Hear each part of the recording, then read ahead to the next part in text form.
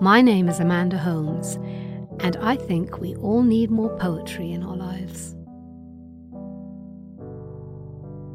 During the 1950s and 60s, Frank O'Hara was a leading figure in what became known as the New York School of Poetry, a name originally attributed to the abstract expressionist painters. When he was a curator at the Museum of Modern Art, O'Hara wrote a lot of poems during his lunch break.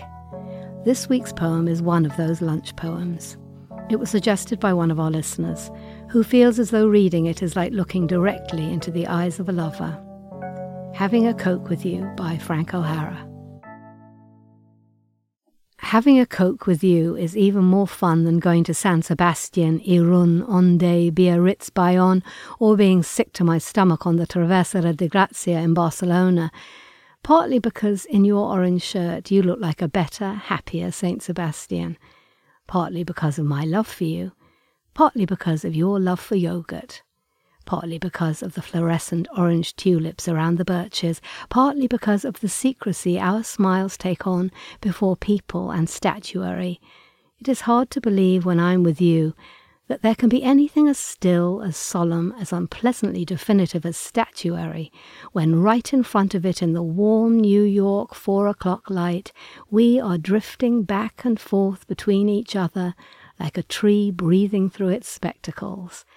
And the portrait show seems to have no faces in it at all, just paint. You suddenly wonder why in the world anyone ever did them. I look at you and I would rather look at you than all the portraits in the world, except possibly for the Polish rider occasionally, and anyway it's in the Frick, which thank heavens you haven't gone to yet, so we can go together for the first time. And the fact that you move so beautifully more or less takes care of futurism.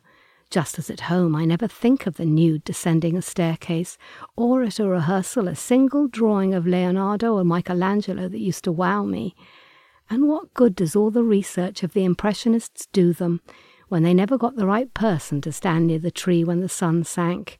Or, for that matter, Marino Marini when he didn't pick the rider as carefully as the horse? It seems they were all cheated of some marvellous experience which is not going to go wasted on me, which is why I'm telling you about it. Thank you for listening. If you have any comments or suggestions for poems you'd like me to read, we'd love to hear from you.